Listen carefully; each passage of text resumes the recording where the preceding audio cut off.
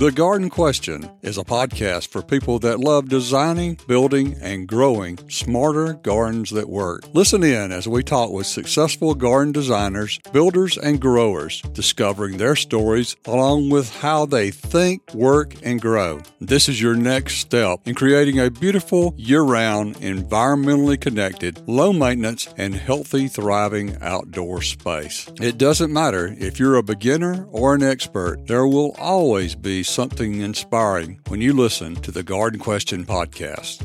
Hello, I'm your host, Craig McManus. Tara Dillard is a nationally recognized garden designer, author, and speaker. She has hosted her own CBS television program, The Better Gardening Show. After earning degrees in engineering and horticulture, she began designing and installing low-maintenance organic gardens. Her designs emphasize the balance between home, garden, and life. An award-winning author of 5 books, including Garden Paths and Stepping Stones, Beautiful by Design, and The Garden View. Tara writes a newspaper column, magazine articles, and maintains a popular blog on her website, taradillard.com. Based in Atlanta, Georgia, she lectures nationally, spreading the message that creating a beautiful landscape will create a beautiful life. Our conversation with Tara Dillard, Episode 4 of the Garden Question podcast, right after this. TheGardenQuestion.com is an awesome website because we expand each podcast episode with accurate resources and links for gardeners. You can also listen to every single episode again as many times as you like. Think of it as an extension of the podcast at TheGardenQuestion.com. Tara, what is a garden view? Well, a garden view, I named it my company decades ago, before the internet, even before cell phones. I liked the name of the movie, A Room with a View, which is one of E.M. Forster's books. Yeah. And I had yet to spend decades studying historic landscapes across Europe at that point. In fact, I didn't even have a degree in horticulture yet. I had a degree in engineering, but I named my business up front, A Garden View. What's happened over time is it was fate. That was the name, because after the degree in horticulture in America, I did not learn what I needed to learn about garden design. I felt like I still could not design a decent landscape. So I started going to Europe with an expert guide. And up front thing, the most important thing I could learn about garden design is it starts inside your home. All the good gardens, all the historic gardens for centuries, over 1,000 years, thousands of years, they start inside your home looking out the windows. So A Garden View, I couldn't believe that I had already named it properly. So if you're going to put focal points out, or if you're going to have a pond, or just something that you want to see, or something you don't want to see, if your garden view is the side of your neighbor's house and an air conditioning unit, well, yeah, we want to live in neighborhoods and have air conditioners. However, you don't want to see it. So you'll put in an evergreen small hedge or a bush, and then there you go. You've started your garden design. It is that simple. That simple of a starting point. I remember you talking about vanishing thresholds. What is that concept? Well, the vanishing threshold, that's another thing I learned in Europe, is you come upon a property, and it doesn't matter the size, from immense, which could be immense that it had great wealth when it was formed centuries ago, and then it's fallen on. It's member of the trust properties now because there's no money to keep it up. The vanishing threshold is when you come up that there is a lovely garden, but you get a strong sense with the house that you know what the house is like inside. So what I like to say now is, when I'm at the curb in America, going to design your home, I need to know who you are from the curb. Your garden design starts from inside your house. Your house is the backdrop to your landscape design. Your house is a focal point in the garden. So all 4 sides are important. So the vanishing threshold is also your life in your house, spreading out into your garden. I was reading a magazine article. Oh gosh, this is probably over 20 years ago now. It was about a textile designer, a very successful lady. I was looking forward to reading that article. I didn't have time, so I'd saved it for later, and I'm glad I did, to pay great attention to it. It was beautiful photography. And she said that how she sets her morning table, even, and the robe she wears, she wears a solid white bathrobe in the mornings to drink her coffee in a solid white cup. And she said, I like to stand here in my home. And the photographer got a shot of it. She's in her breakfast table area off her kitchen and looking across the family room. And then there's another room and there's a large window looking out into the garden. So she's standing there, totally a vanishing threshold herself, with every room in her house flowing into the garden. So she wasn't just in her house. She was already flowing into the garden, and she called it organic. That was the first time I had seen the word organic used, that she liked having her coffee, her robe, how she decorated her house, and how she designed her garden. And I thought, well, that's really unusual. I thought organic meant the lack of poisons. Why is this woman who's a textile designer saying organic about, getting up in the morning, drinking her coffee and her views? So I looked up the word organic, and it truly is more properly used the way she used it. It is an organic system that comes together because of usage. And I grew up starting in the 60s that, it was the end of World War II.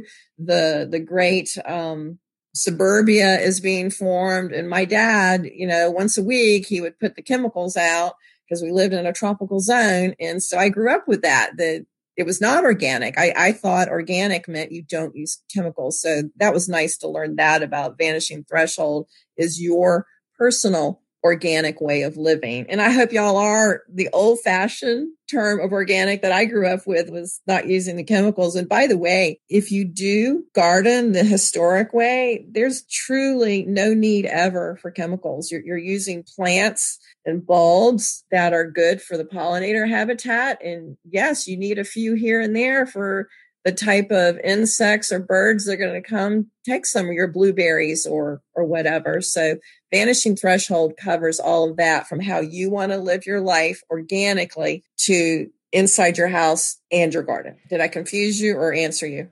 What I took from that is you're one with the garden, even though you're inside. Would that be the same?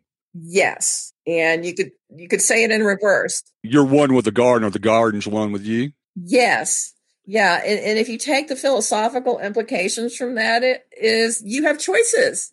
I just love that. You have choices. It's not like we all live in the subdivision with a homeowners association dictating everything. But if you broaden your horizon to centuries worth of garden design, you can apply that to maybe you do have restrictions because of a homeowners association. You can be more organic with your garden. You can be more at one with your garden and not need chemicals. Now, how is organic and like a formal garden concept, how do those bounce off of each other? I like it when you use that word formal. I would say the word formal coming from clients is used as a negative, that people will say, oh, I want this, this, and this for my garden. Okay. Then they'll say, but I don't want anything formal. I always ask for pictures. It used to be I'd say tear out some pictures or circle pictures of magazines that you like. But of course, now we can do boards and I can see it online before we ever meet. Yeah. With the pictures, oh, I don't want anything formal. But then I would say over 90% of the time, the clients who say, I don't want anything formal, every picture is formal. And so I used to say, but all your pictures are formal. It's kind of like I became a bad guy for saying that. So I don't say that anymore. I just don't say it. And I do what's in their pictures. And I completely leave the fact that they said they don't want anything formal. I leave that alone. I don't re-educate them on the terminology and what it means. I just give them what they asked for in pictures, and they're very happy, even though it's very formal. Ironically, about formal, it has centuries of use. It's going to be one of the easiest to maintain gardens that you'll ever have is the formality. If you have the expanse of low meadow, which could be lawn, and hedges, which could be a tapestry hedge that grows to the height you want. There's not a whole lot of pruning involved. It is attractive to pollinators. And then maybe you have some canopy trees in there, maybe a few blooming hydrangeas, and you're done. you've got this beautiful garden. There it is. And it's all on focal point axis from inside the house, vanishing threshold to outside. That monster in the room or the pink elephant in the room, that word formal. So yeah, I find that word amusing. You said that you find it to be a low maintenance landscape. In my mind, I always thought formal because you've got a lot of straight lines in it, that you are having to do a lot of pruning, which if you have to do a lot of pruning, to me, that's a lot of maintenance. Am I missing something on that? It is the choice of plants. If you want a hedge that's going to grow to 6 feet, choose the plant in the hedge that'll grow to about 6 feet, and you're not having to prune it several times a year. I mean, there are literally foundation plants for decades. This is in America. I'm speaking strongly of America right now, that you'll have Elaeagnus or you'll have hollies that want to be taller than your 2-story house. And they've been planted in the 50s and the 60s as foundation plants. The irony there is the plants are still there and growing, and they've been whacked back 2 times a year. Or maybe somebody gets elderly in the house. They get sick. They're living in the house, that they're aging in place. And those bushes start growing into the house. They're a danger. They're a hazard, and they have to be chopped down, but then they don't rip out the root ball and it regrows. That's where you could say the formality of a hedge is high maintenance. And that's because of an incorrect plant choice up front. For instance, I moved into a historic home 5 years ago, and there's a lovely hedge of boxwoods. I think they're about as old as the house, about 121 years old. I've never pruned them. I doubt I'll ever have to prune them living in this house because they've maxed out at 4.5 feet. They're done. Well, tell us more about your garden there at your house. It's interesting. I used to have a cottage garden that I built up over 30 years myself. Very tiny, but it lived big. I mean, a lot of people would come visit after they saw it on TV or in a magazine, and they would say, "Oh my gosh, I thought you had acreage." Well, including the house, the lot is under 8,500 square feet, which is not even a quarter acre. I moved into my belief system. It's just amazing to move away from a 30-year garden, something you obviously love and treasure so deeply. But I was the right age, and I figured if I don't make the move, then I'll never make the move. Stasis would enter, because it was a beautiful garden and the house was beautiful after, you live there and do what you want to it. So I found this house on Zillow. It was built in 1900. There's not a lot here. It's 5 acres. I don't want to garden the whole thing. My intent is to garden it for my 80-year-old self. I don't want to have to worry about skilled workers doing anything in the yard for me. If I have any help in the yard, I want it to be unskilled labor. At most 4 times a year, preferably 2 times a year. I've got 6 or 7 pecan trees, which are natives, that are over 100 years old. And I've got a couple of garden sheds that have been renovated out there. And one of the favorite things I have is terra turf. I finally have my own terra turf, which is a low meadow.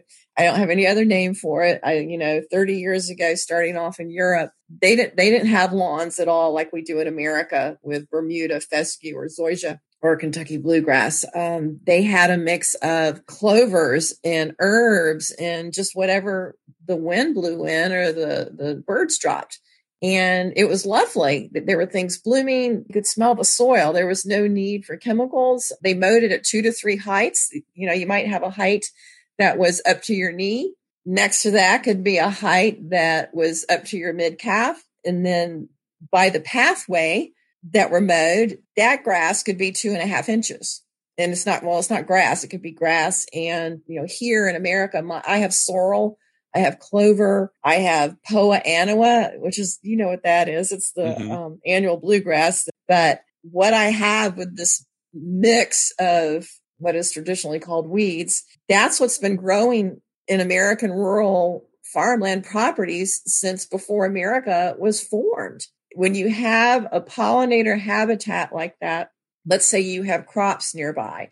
Well, those crops, even though they're not mine, those crops with the pollinators my terra turf will provide can actually produce 80% more off the same amount of acreage than if the increased pollinators were not there from the terra turf. They're just such little things you can do to improve the insects. And I'm sure you've heard the good example For those of us who are old enough to remember being kids, I remember in the 60s, you drove anywhere, even for an errand. Mom would drive for an errand. You would have dead insects all over your windshield. Pull up to the gas station and the man would come out and he knew your mom by name, asked how your dad was, who wasn't there. Oh, but your dad called and said to check this for you under the hood. He would clean the insects off the windshield. And that was for years. I could drive 2 hours and not hit a insect now. That's pretty sad, but just getting your soil back, that you're not using chemicals, getting the mix of the herbs out there, the sorrel, the different types of clover. I've got little iris out there, little bulbs here and there. And I got birds, all kinds of birds. If I wanted to establish TerraTurf in my yard, how would I go about doing that?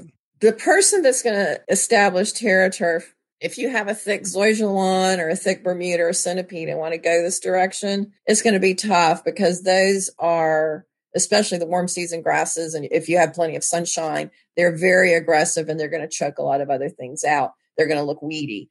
I did have, this is a good example. I had some clients that they traveled the globe. They lived the globe for work and they were settling down, and I got hired out here rural for them. He was still traveling a lot, but she quit traveling with him and was establishing their garden. And she wanted the TerraTurf on their farm. They have a 300-acre historic farm. At the house, he was still wedded to the subdivision landscapes he grew up with, even though he's been exposed to the best of everything globally in landscaping. He wanted zoysia. So everything was TerraTurf except the backyard, this area that we put zoysia in for him. I think it was 6 years later, maybe. I get a phone call from her. One of those thrilling moments is she told me that he came to her and said, this really doesn't look right here. The garden is so pretty, but this zoysia, it's a lot of trouble and it's dormant in the wintertime. It's all brown. It just doesn't have all the birds and butterflies that the rest of the property has. Why don't we just let it go? Why don't we just let it go and let it be TerraTurf too? So it took a few years, but we didn't caretake the zoysia anymore. We let all the other invasives and weeds that were everywhere else and so pretty come in. So now the whole property is, of course, they have woods and everything, not the whole 300 acres. Now it's all TerraTurf.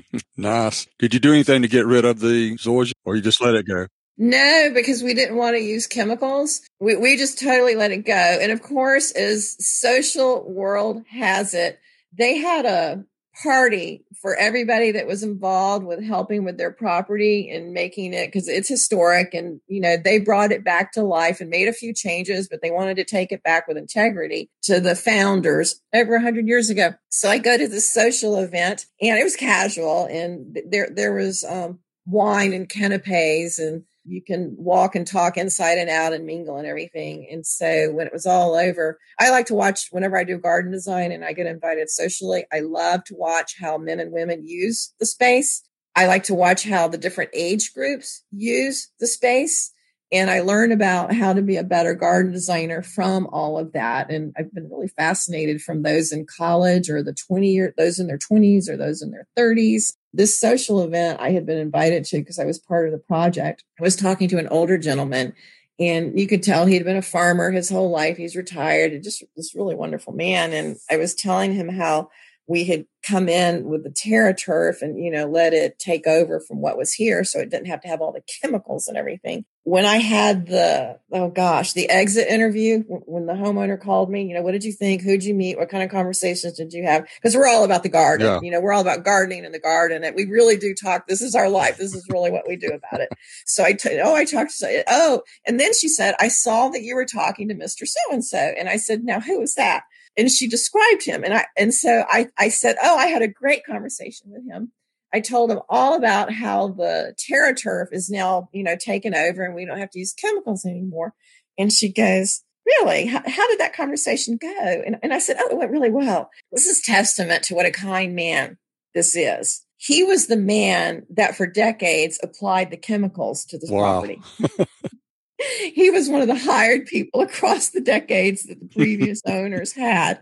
And he put up with this whippersnapper, even though I was in my 50s.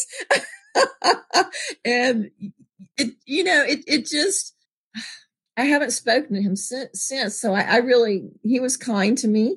He didn't seem bitter, but I wish I had known who he was so we could have talked about that. Anyway, and then I do know this about TerraTurf, mowing it at 3 different heights, especially living out here now. And, when you learn across Europe versus you live in America, I live in middle rural Georgia.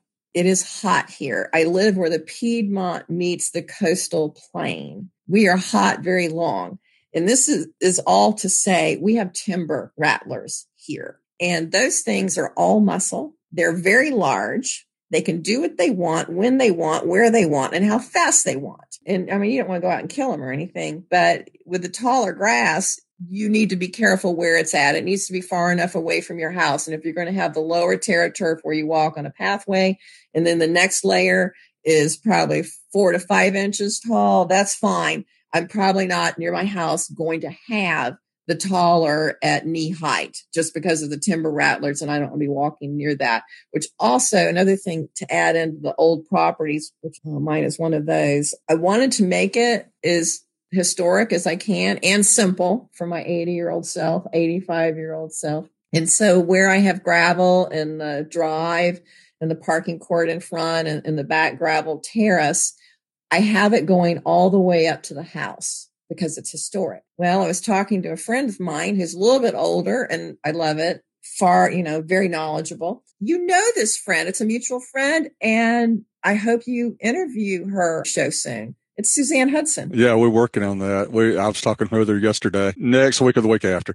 Okay, good. Because you'll have to interview her more than 1, 2, or 3 times. So by putting the gravel historically all the way up to my house, and if I want any plantings, of course, I'll get some cobblestones and better yet, found stones on the property and make a square and plant something if I want it there. But the gravel all the way up to the house is also a protector against snakes that I might run into out in the garden. So I feel, so no, I'm not having TerraTurf tall next to the house or near my pathways or anything like that. I'm very careful about it for safety. So the gravel, that's an environment that the snake would feel vulnerable, I guess, and they don't like to hang out there. That would be the same thing with the shorter grasses or shorter correct vegetation. You've got to be careful of those things. But when you're living in England and you see they're beautiful, multi-layered and some tall of this meadow, well, depending on where you live, there are a lot of places in America that you're just not going to have that for safety. What are some of your earliest garden memories? Okay.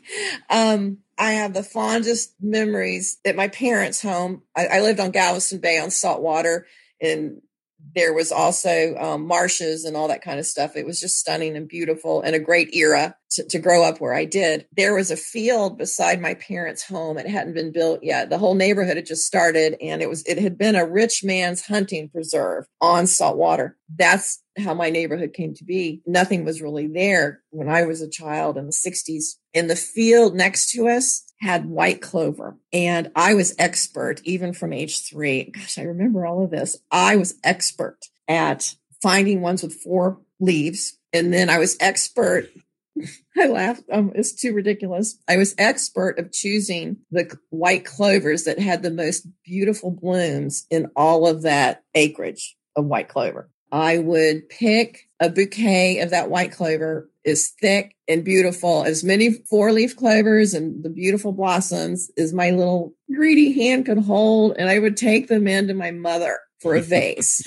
And so that's my first, I just love that. And then my grandmother lived in Georgia, and my grandmother loved to garden, and there was no garden center. She was in Milledgeville, Georgia, which was the capital of Georgia during the Civil War. Just a tiny, just Southern traditional, tiny town. And grandma had gladiolas. She would order things out of these little catalogs. And she had gladiola, she had chrysanthemums, she had pansies. She had this little garden in her backyard. It was Georgia red clay.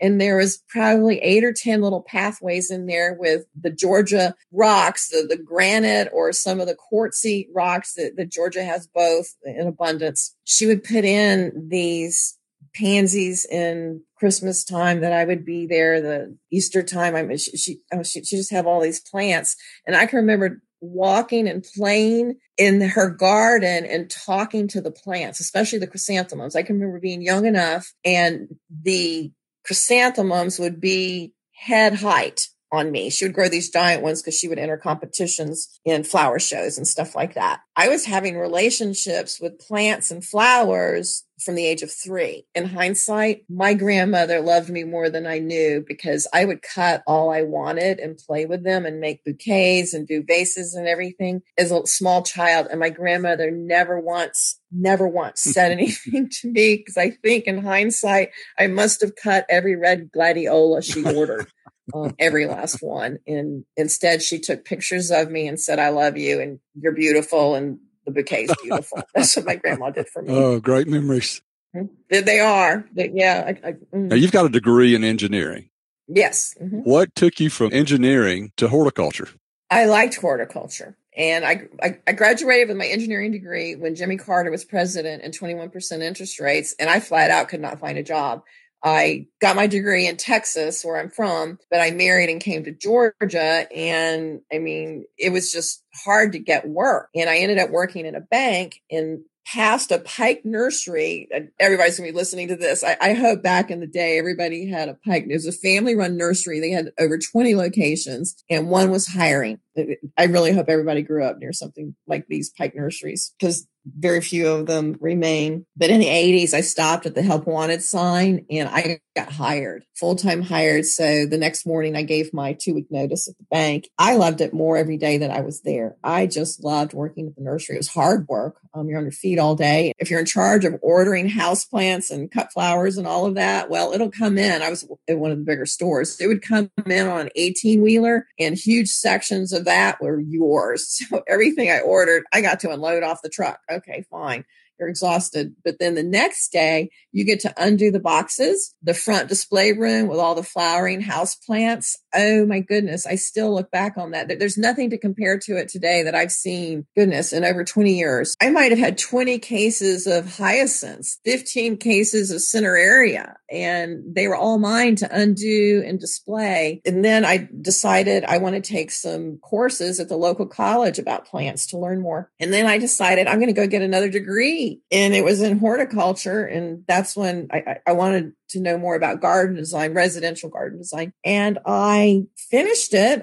I'm still friends with a lot of the people I was in my classes with. And I realized I still didn't know what I wanted to know about these beautiful gardens that you would see in Horticulture Magazine or House and Garden Magazine, the ones that were out in the 80s, not now. There's nothing comparable to back then. So that's when I started taking trips with an educated, degreed guide about the historic gardens across Europe. How have you evolved as a designer? As a designer, I've gotten a lot simpler.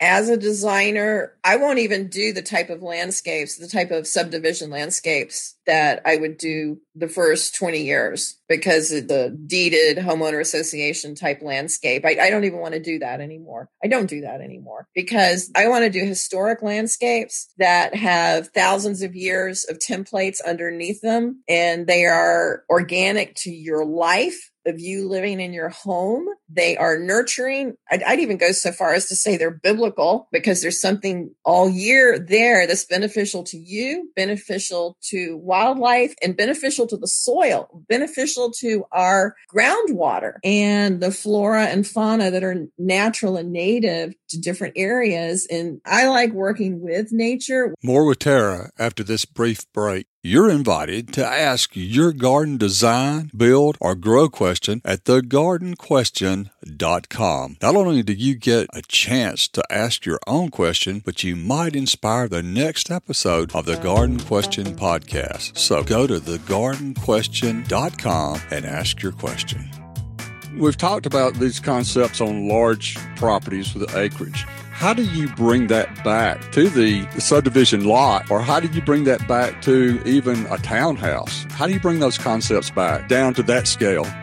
That's a very good question.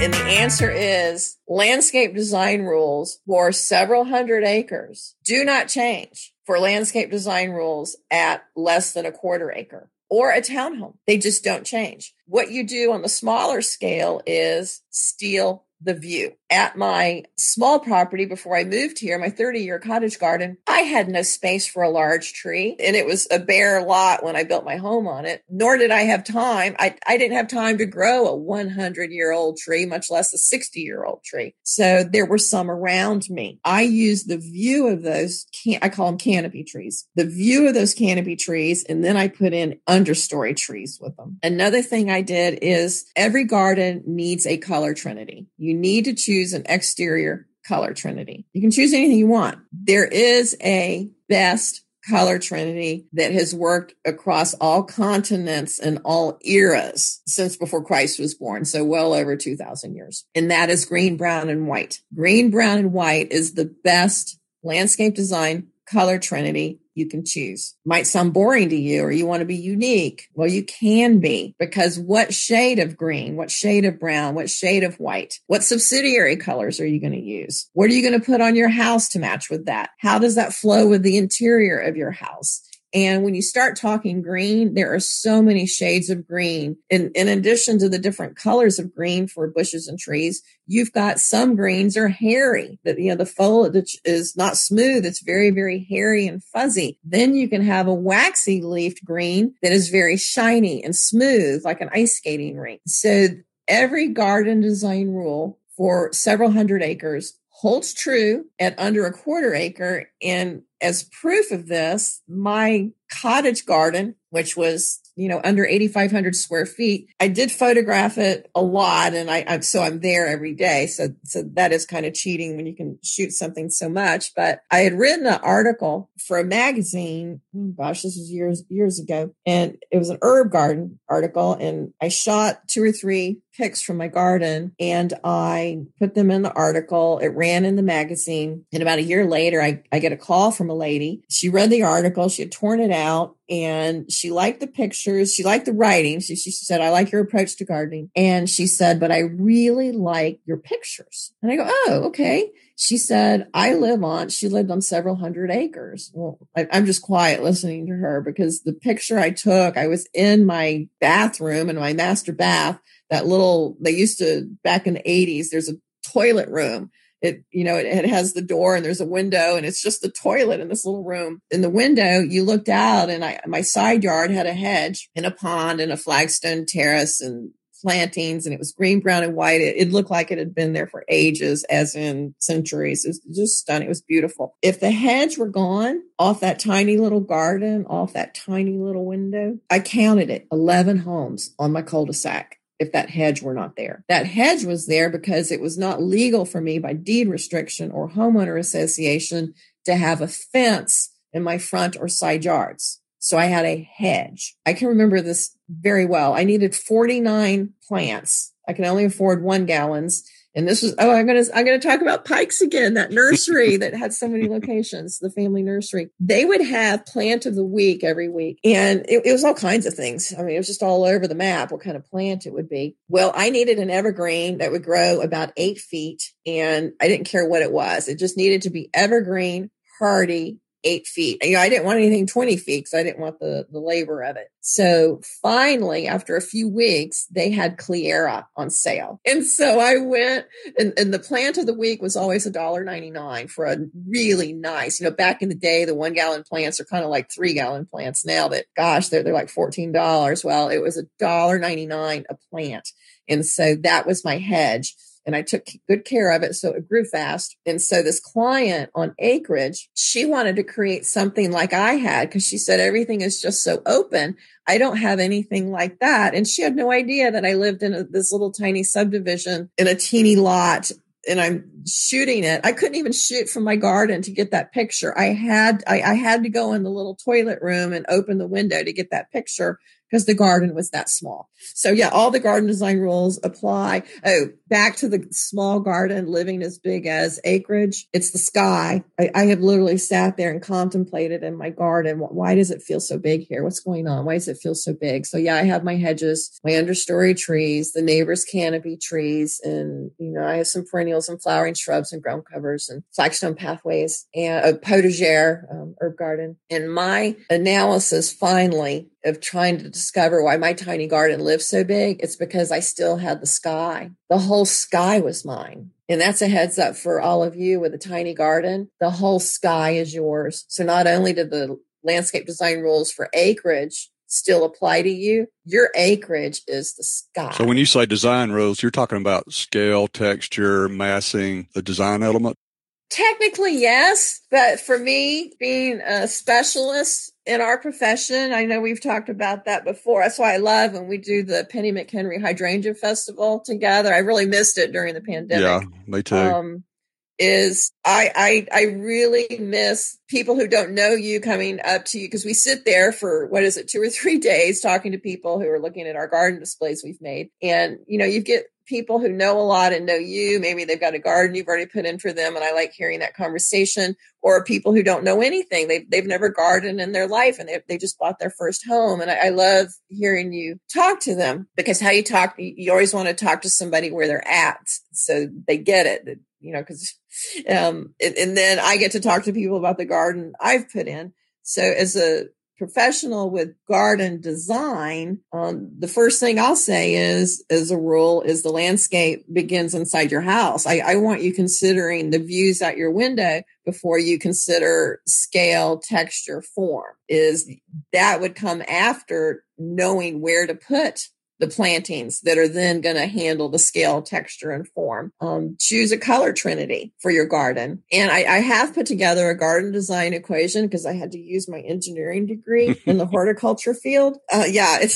You laugh, but it's totally true. And then to top it off, after I came up with my garden design equation, I think a decade later, I realized, I'm a slow learner here. I realized that my garden design equation, this is how you should design a garden. You design a garden in a certain template. It's also the same template when you're installing your garden. So the first thing, if you want to design your own garden, the first thing you want to design in are trees. You want canopy and understory trees. Those are self-explanatory. Your canopy trees might be your neighbor's trees. That's okay. Steal the view. And if you have understory trees, don't cheat. Get a tree that it's going to grow to the size that you need it to be. Don't say, oh, well, I love this tree, so I'm going to get it. It'll be a little too big, but no, you need to go for proper size, because in the end, the scale is going to matter, especially for maintenance too. So when you're designing your garden, put in your trees first, then put in your turf, put in your grass, or terra turf. That's what you walk on. It's also your pathway. So the shapes of that, they could be round, they could be naturalized, they could be oval, it could be square, it could be rectangular, and your trees are in 4 corners of it, but put in your trees first, and then your meadow and turf. After that, put in your bushes, and you want to put in your big bushes first. If you need some bushes that get up 10 to 12 feet, then you put those in. If you need some bushes that are in front of that grow to 4 feet, put those in. Then you want to put in your focal points. Your focal points could be a bench, could be a bird bath, it could be a statue on a pedestal. A focal point could be a tree, like a contorted filbert. After your focal points, put in your ground covers. The goal is eventually no mulch. Yes, when you start putting in all your plants, yes, you need mulch to cover the soil, help prevent erosion, help prevent weeds. But eventually you want no mulch and ground covers. You want all ground covers, a spreading, nice ground cover to hold the soil, keep the weeds out. After that, you want to put in any bulbs. There are all kinds of bulbs that many of us can use. I know where I live.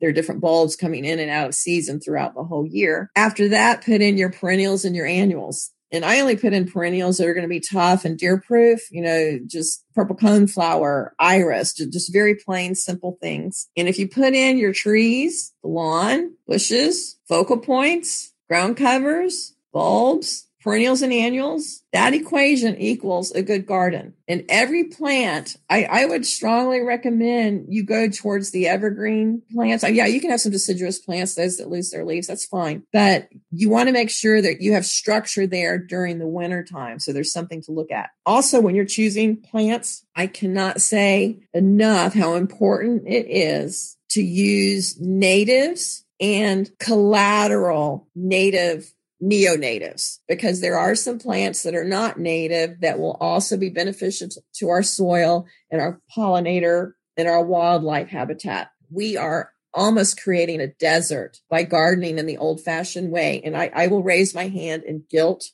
towards that. I really didn't know any better the first part of my career. And I don't want to, that's part of what I don't want to do anymore is I really want to use almost all natives and the neo-natives that are collateral to our area. They've traveled and they fit in well. They don't become invasive and they do provide food to our soil and to our wildlife. Your extension service, your extension agent, there's a lot of free information in America for us that you're already paying for with your tax dollars. You're going to get better advice with the extension agent than you will at a garden center, because at the garden center, they want to sell you what they have in stock, especially if it's not a family owned, and that's what they do. A lot of garden centers now, we have the big box garden centers, and they are what they are, and they're good for what they are, but you're not going to get a high level of help there, if any help at all. It's kind of grab and go. And I've gotten some good things at our big box in the middle of the country, and I'm happy to have them, but it's not a complete garden center. Typically a family owned one will have a good spread of plants that you'll need for the natives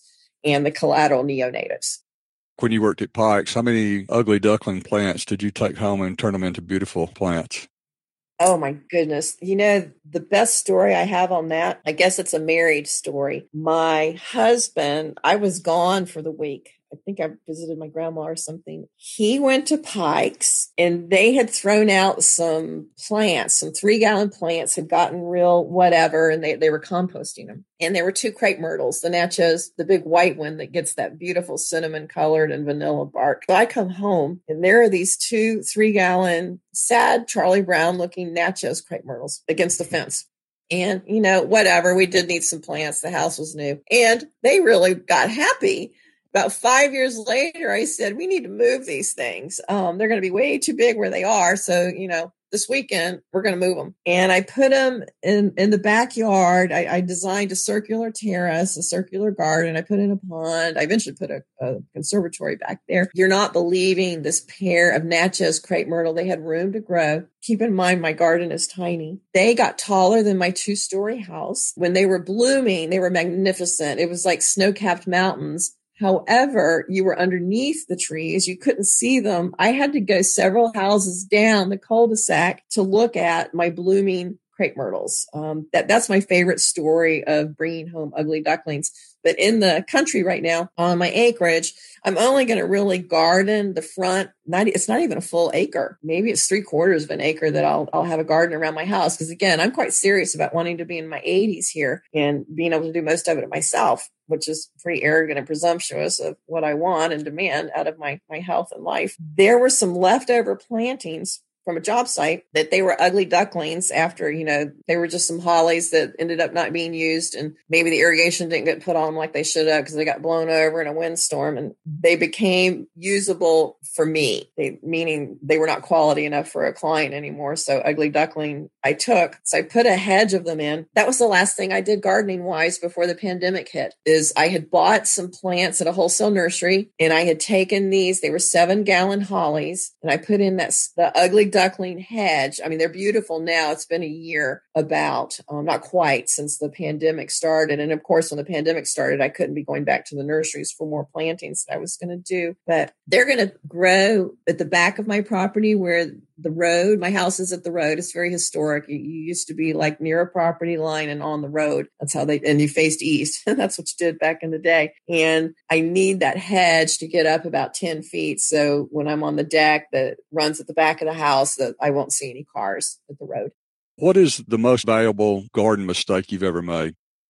The most valuable garden mistake I've ever made. I've made so many. Goodness, which one's the most valuable? Oh, okay. I'll tell you, the worst gardening mistake I ever made was listening to my arrogance, is listening to me up front. When I'm in my early 20s starting all of this, I wanted all these flowers. I had to have flowers. I did not even consider native. I didn't consider what's there in winter. Oh my goodness. I'm glad I didn't have a big budget to do what I wanted in my 20s. I've never had a big budget. The biggest mistake I ever made was putting in a zillion perennials and loving them. I have gosh, I don't have any regret for knowing about them personally and how to take care of them throughout the year and how they behave in different weather and all that kind of stuff and soils. I really wish I had been wiser and listened and paid more attention so that I could have started my garden with how I'm telling you all, with the canopy and understory trees and the backdrop hedges. You can put in your tall ones if you need it, and then your shorter ones. And then you can put in some flowering shrubs. You can put in ground covers and focal points. Then you'll have a garden that's pretty all year. If a garden's pretty in February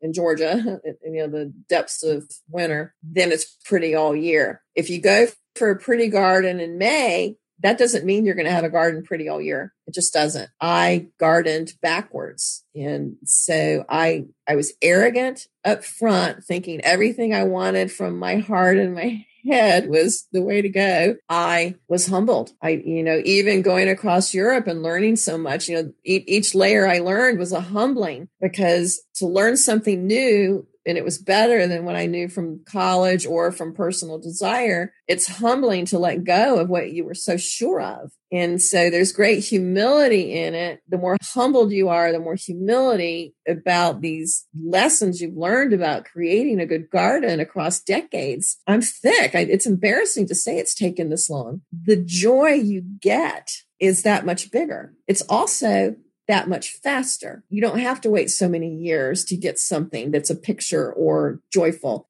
You're going to get it pretty quick. Talking about your understory trees, what are some understory plants that you like to use? It's a shade garden.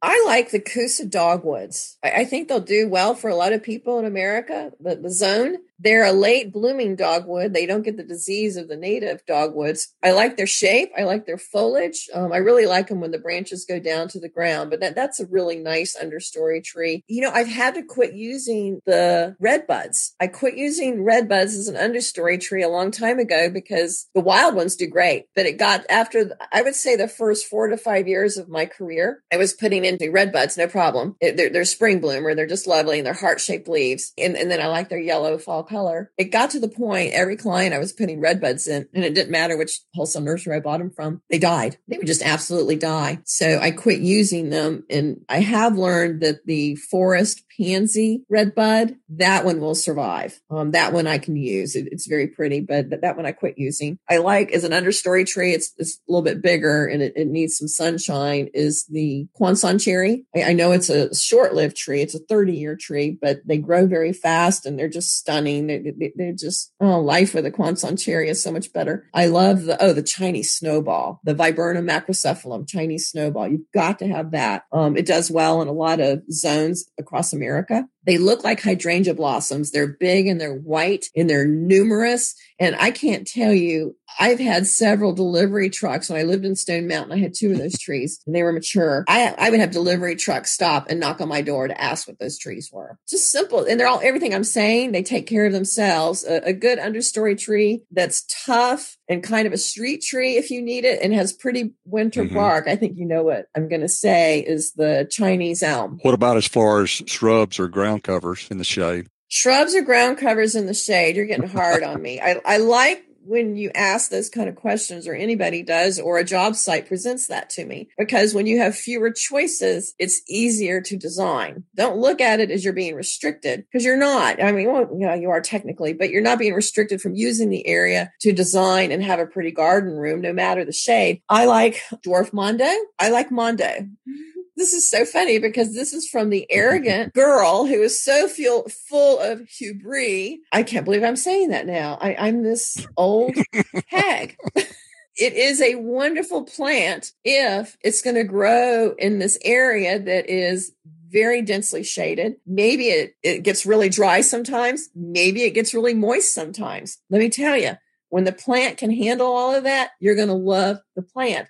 Another plant that'll handle it is the Acorus gramineus. And there's the upright, and there's also the dwarf ones, the double, like the nana. It's a very, very low Acorus gramineus. It'll take sun or shade moist or dry. So that's a good thing you could mix it up with. And another thing I had to be careful with on recommending plants, and I can't believe I said what I just said, but I believe in it because the plants are going to survive, but they're also available. Let's give an example. You could choose a new variety of ajuga. And you know where I'm going with this one because you're a professional. There's some beautiful ajugas out there. They're decadent. They're almost like a house plant. They're so beautiful. You can put it in a pot on your living room table. It's just gorgeous. When people have new cultivars of stuff, they've not been life tested for decades in the landscape. The good old fashioned Mondo or dwarf Mondo in the shade, or even Vinca minor, they're going to put up with deer. They're going to put up with drought years,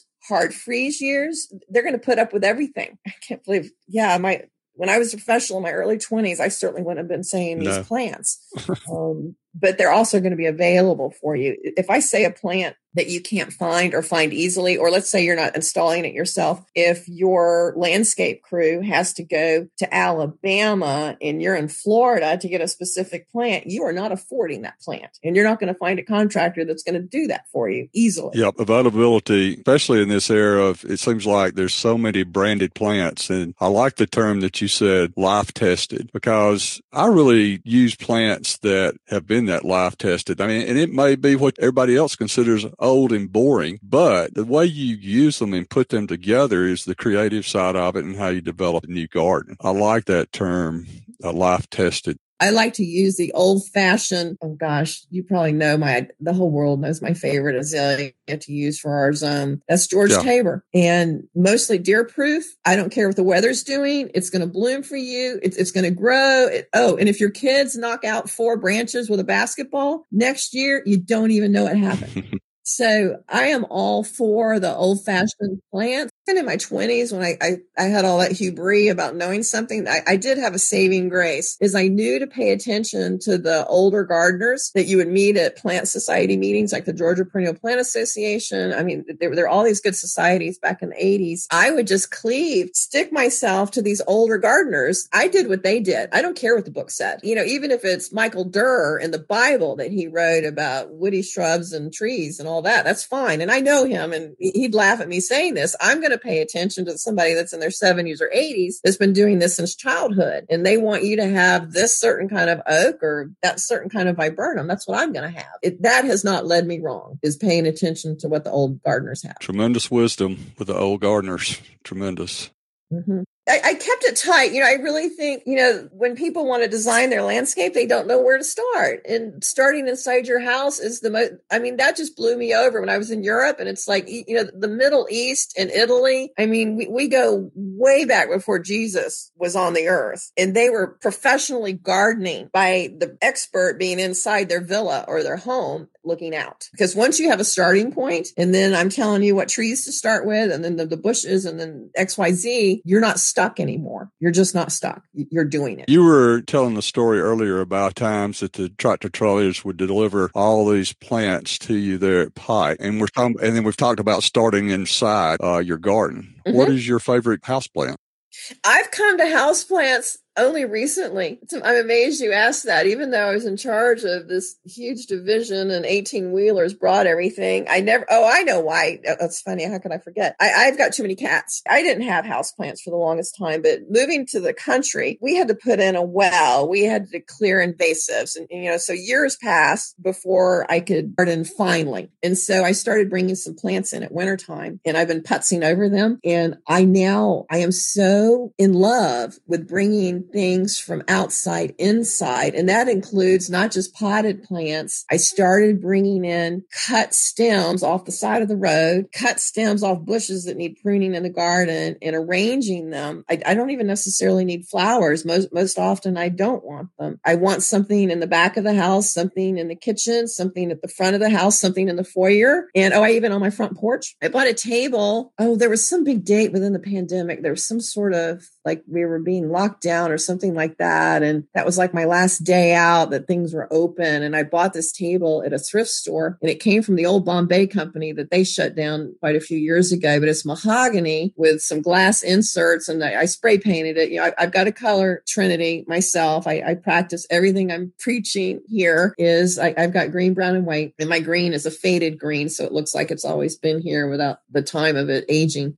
I've got this floral arranging table on the front porch because it can be messy and inconvenient to do that inside the house. So I just do that on the front porch and knock everything off into the bed just behind it. I find it, I still can't find the words to describe having a living plant, a living potted plant in the house, or bringing in a vase. Even if it's a small vase in the bedroom beside your bed, it's almost as if you're doing something spiritual for yourself, because it's out of proportion what that vase of foliage especially does for you in a room. It could be in your office or whatnot. So where I had no relationship at all with houseplants, I think I'm having an affair now. I'm so in love with them. I'm having this relationship. And my mother got sick and was dying during most of 2018. And I was in Texas a great deal. And I'll never forget a ligustrum arrangement I did in the house. And I was gone 3 weeks that time. And it was a nice big vase. I like big showy things. When I said I had hubris up front, I haven't gotten rid of all of it. It's still there. So I got this big showy ligustrum vase arrangement. I tell you,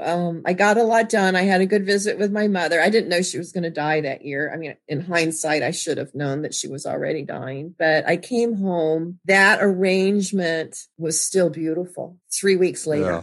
It was doing something for me, nurturing me. I had put it together, but somehow it had taken over and did something for me. I got teary-eyed when I came home and I saw that, because, when you come home after 3 weeks, all you see is all kinds of work to do.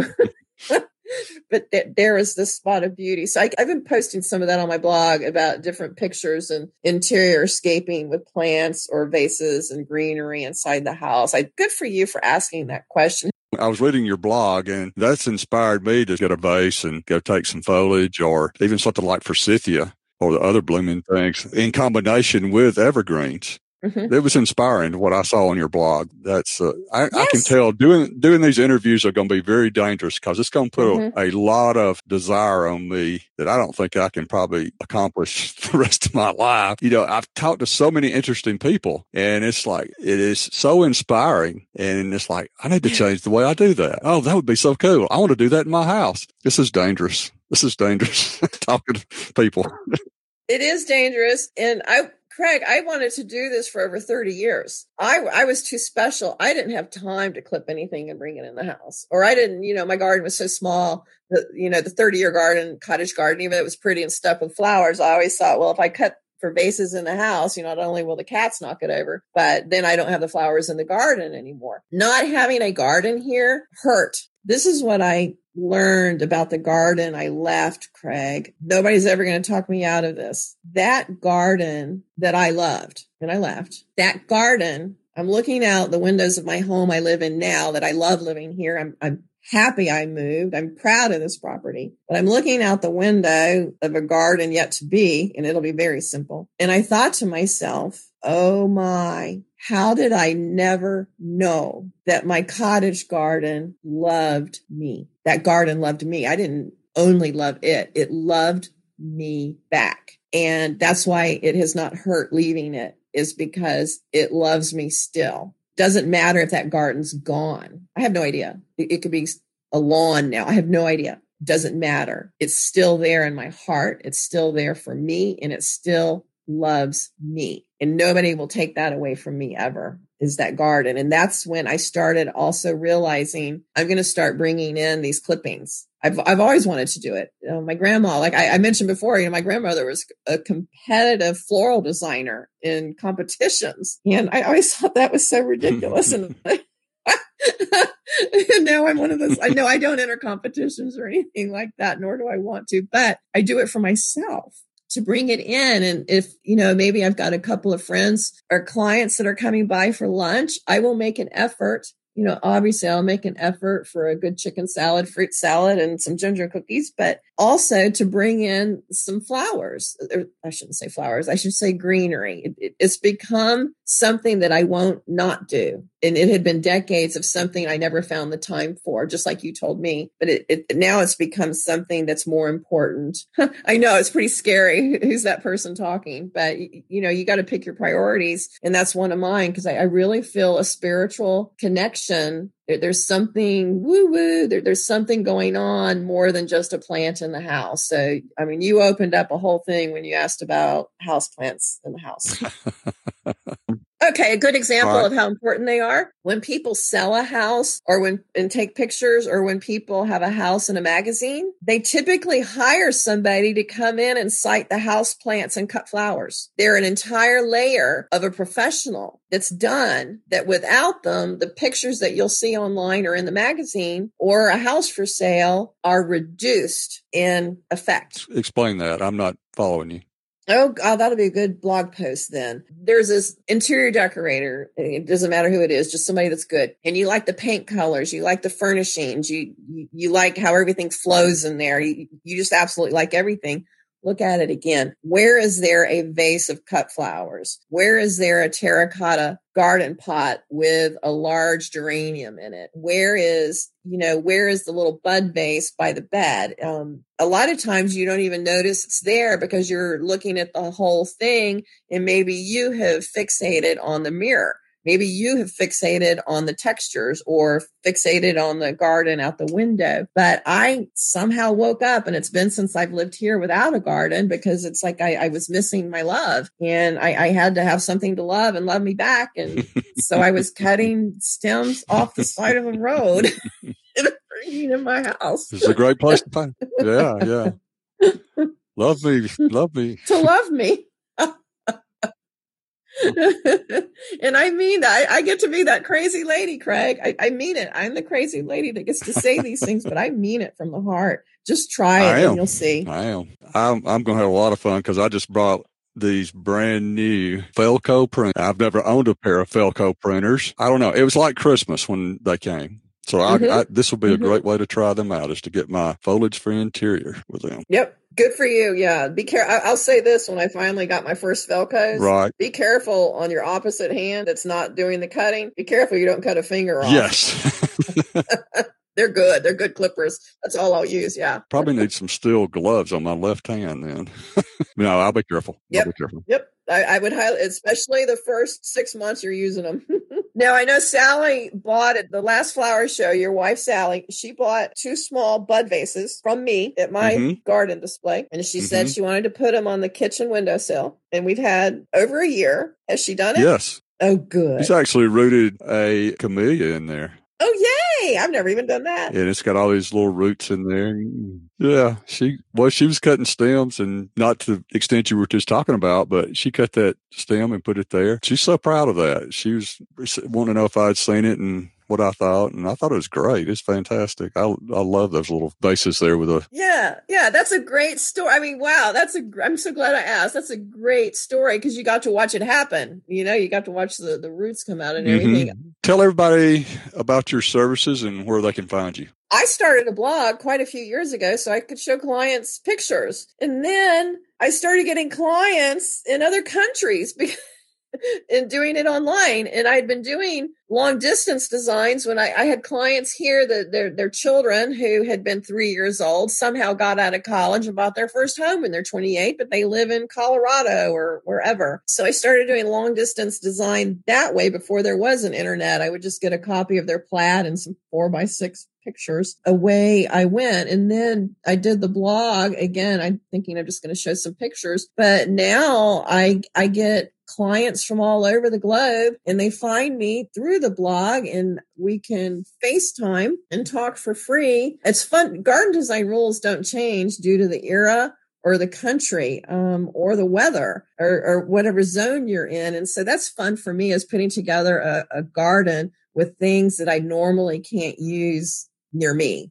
That's a lot of fun. But in reverse, I had one client up in Detroit, and I got to use a lot of conifers and ground covers and a lot of real pretty things. But Craig, I'll tell you, I was sitting there at my drawing table. I had flown up there to do that design. I was sitting there at my drawing table thinking to myself, this is terrible. I was talking to God, apparently. I said, oh God, if you would just please let me use a few camellias here. Because they would have been so stunning with how well the conifers do up there, which they don't do that well for us. But as you know, you're not going to grow camellias up there in Detroit. So it worked backwards too. But I've really enjoyed the long distance aspect of it. And then just people. It's like a template of a gardener's heart. I think from where we want to garden from and our souls just crosses all kinds of boundaries. It's just been a joy, Craig, the people. I guess because they really expose themselves or they're childlike again, because it's like, oh, I can have those. Or, one lady recently, she had a lot of hanging baskets on those metal shepherd's hooks. She had a whole bunch of them. So I figured that was her overdose on a theme. I'm going to do some more, but I'm going to do it like Six Flags would have done it in the 1980s when they really went over the top with stuff. And here's this woman who's a grandmother. She's retired. And she looked at me, I promise you, with eyes that were her 3-year-old eyes. Like somebody just brought her the best Christmas present she ever had. And that's because I know how to do garden design, and I know on certain things you need to overdose on a theme. And for her, it was those shepherd's hooks that she puts hanging baskets on every summer. And what a blast that was. So take a theme and blow it up, huh? Yeah, you want to overdose on a theme. And as a very wise person once told me, and you're going to interview this person, it's Suzanne Hudson. She said very wisely, dinky is stinky. I don't care who you are. You know what I mean when I say. I like that. Yeah. Yeah. So if people wanted to contact you, going through your website or your blog? Yeah, I'm TaraDillard.com. TaraDillard.com. TaraDillard.com.